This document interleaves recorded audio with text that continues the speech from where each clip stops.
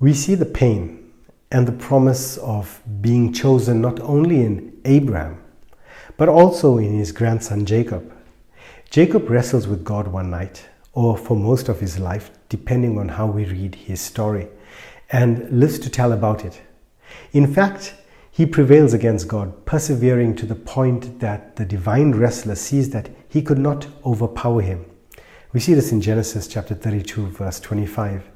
And that would have merited a rebuke, but in fact, he's given an honorable name, a name change, and that founding of a nation by that name. And God births Israel in this encounter.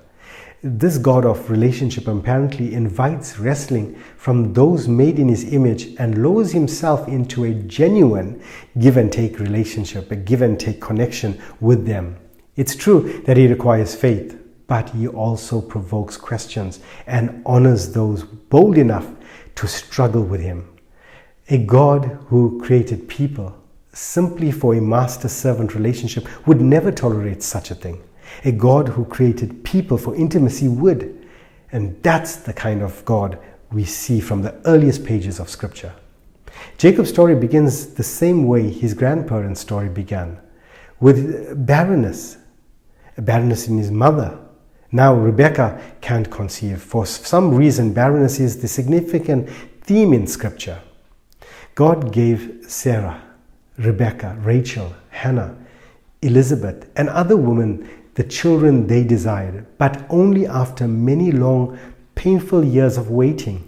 It's a picture of the circumstances we all face, whether for ourselves, the dreams and the desires we long to have and hope to be fulfilled, for our families and churches and the mission and the purpose of God that He has given us, or for our world, which is waiting for the redemption, the broken groaning of creation.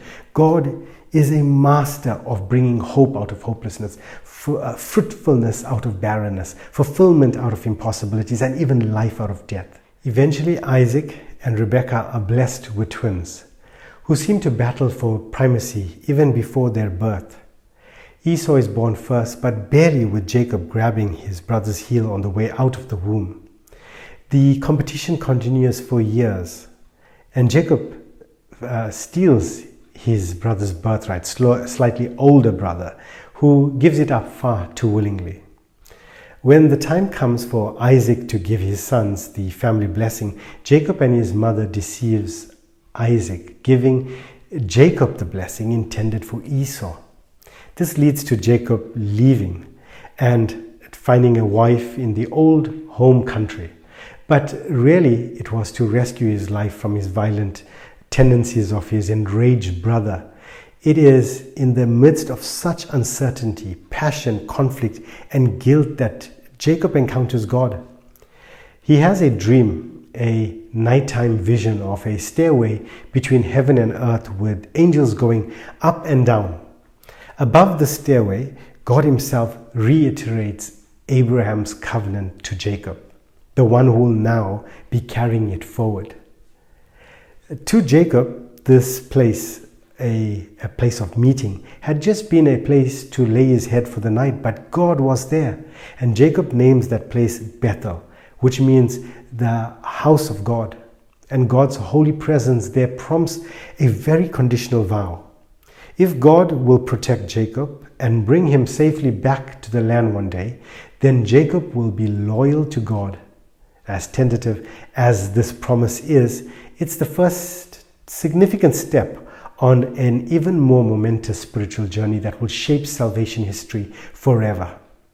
And that's what significant spiritual steps do. They shape history. Jacob could not have known that the journey would lead to the love of his life, a bride named Rachel, and that marrying her would bring him face to face with the same kind of deception he had inflicted on his father.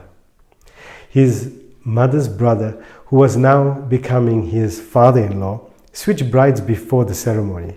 And in a culture in which women often remain veiled, Jacob didn't realize until morning that he had married Rachel's sister, Leah.